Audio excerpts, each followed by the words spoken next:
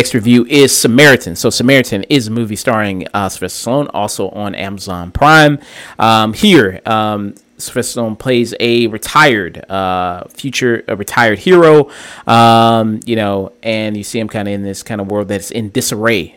Crime is up, going through the roof as they announce it on the news. People are robbing, looting, stealing, murdering, killing, all that good stuff. And the city's basically gone to wreck ever since he's been in retirement. You have this young boy here who still believes in this superhero that he can come back and save the city. The young boy who's played by Javon Walton, who people might know, he was Ashtray and Euphoria. That we also reviewed for the show, and he's here. His mother, who's Danasha Polanco, who people might know, she was in Orange is the New Black. You also have, it's funny, more Game of Thrones connections, because the main villain of this is also from Game of Thrones. He played one of the bad guys in that show. I forgot his character's name. He was Euron Greyjoy, and that is what I will call him, because I cannot for the life of me pronounce his name. It's very Nordic. Yeah, Pilo Askabek. Maybe. Euron Greyjoy. Yeah, it's kind of him. So he's like the main villain of this.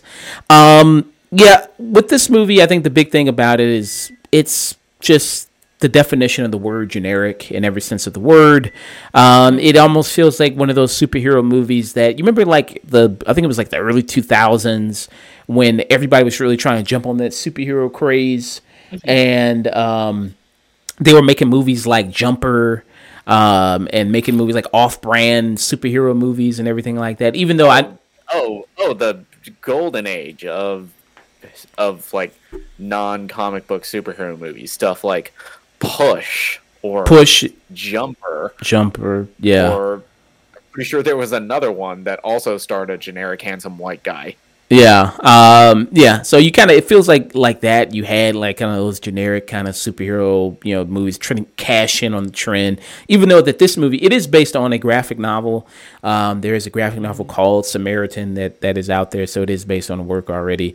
And how he kind of gets involved is kid's getting his ass beat, and then of course he kind of comes out, kind of sees things just keep getting worse and worse, and finally he just takes action. And then with the kid, and that's even common relationship, like the kid who it's like, hey, he's helping him rediscover what it means to be a hero again, and kind of come out and kind of help people, and you kind of see that here.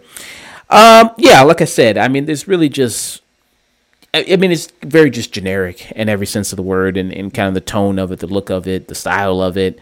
Sylvester Stallone, who's like this garbage man who, takes this, these materials out of the garbage and fixes them, even though it doesn't really even do anything with his character. It's just like to give him, I guess, somewhat of a personality trait, other than gruff old man. I think everything about this movie, it's just pulled from other much better movies. Like the entire dynamic between like Sly's character and Javon Walton, it's basically the Karate Kid almost. The entire city, it's basically RoboCop's Detroit. The villain is like James Franco from Spring Breakers almost. Yeah. And I think even though Sly is good in this, he's fine. He's like one step below sleepwalking through this for me. Yeah, I mean, that's kind of, he's just kind of lumbering his way kind of through a lot of these scenes, and I should have probably put on subtitles with this. This performance in this movie is what I thought we were gonna get from him from Creed. It just kind of seems like there's not really much energy here. He's kind of, like I said, he is kind of sleepwalking through it. And a lot of stuff he's doing, it's not really anything kind of here. It's like, I'm just kind of here, not really much energy. I don't even think his relationship with the kid is all that good. I think usually that can be kind of a saving grace.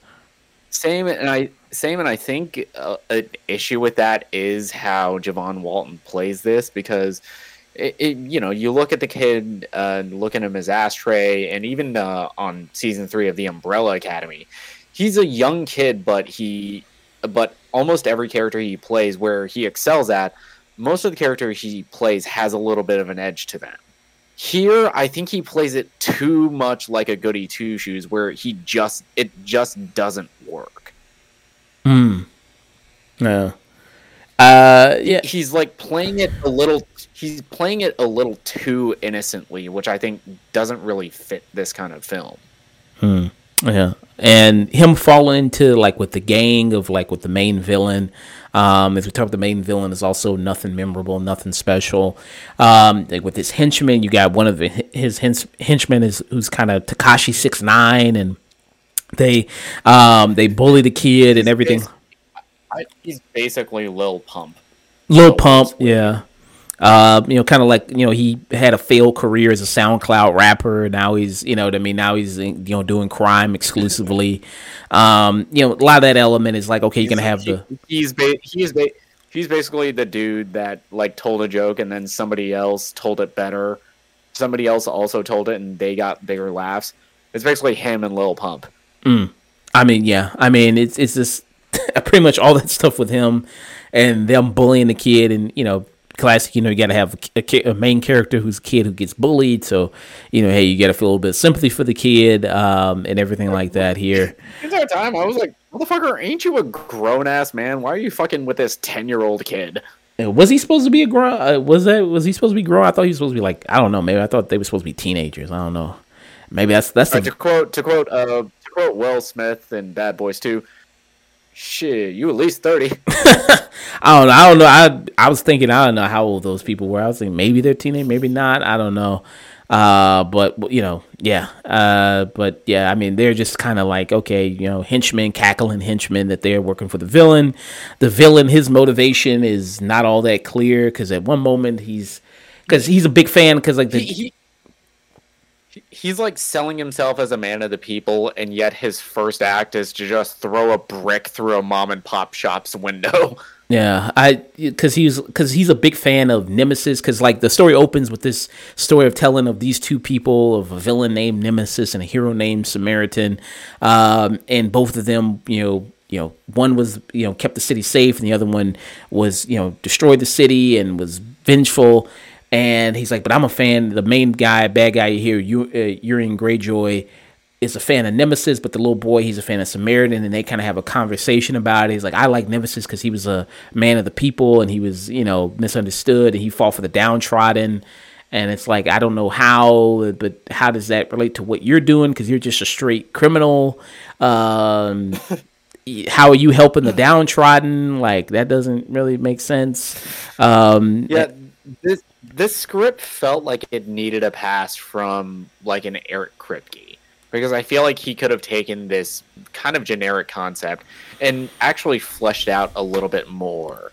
Because I on a surface level, I kind of get what this movie's going for. It's trying to do like the classic story of the retired, like disillusioned superhero discovering what it means to, do good again. And everything in this, none of it's really set up. Everything just kind of happens. Oh, you mean like everything just kind of happens? What do you mean?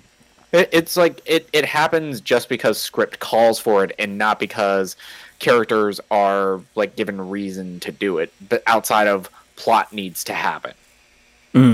Yeah. I mean, I'm trying to think of like what's all that particularly that good about it, you know what I mean? Or maybe name something that's kind of decent about the movie. I don't think anything character-wise here is that good. I mean, even the, like, I think there's some good actors here. Like, I've seen, like I said, the Javon Walter guy, a kid, he's a good actor. I think he can be a very good actor. Euron Greyjoy can be a very good actor. Stallone can be a good actor. The mother character, she can be very good. The woman who played the mother, she can be very good. I've seen her. It's just that I don't think there's really not much here besides the generic restraints of the script that's allowing for anything more. If you are going to have something as generic as this story, at least have a personality with some of the characters, and like at least have the the core of this movie, the relationship between him and the boy, Sly and the boy, that also has to be really good, and I don't think it is in really any sense.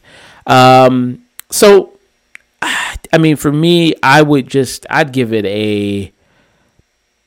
I think I'd just give it a skip it. I think you can find much better stuff to watch on Amazon Prime. Honestly, like I don't think this is worth any of your time.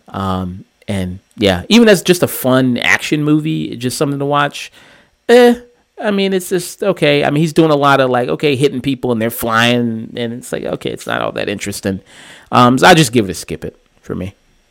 Yeah, yeah. Towards the third act, they do a lot more with the action, where they use a lot more interesting cinematography. Like they do a lot of like close cuts on it. They do a lot of long takes with some of the action, and it looks good. It just takes way too long to get there, and I don't think this script really does anything outside of just being a surface level. Hey, yeah, this retired superhero, he like has a relationship with this kid, and all of a sudden he wants to do good again, and it's just kind of bland. It's like everything good about this movie is pulled from other sources, which can be fine as long as you do something interesting or have at least some semblance of personality with it. And this film just doesn't.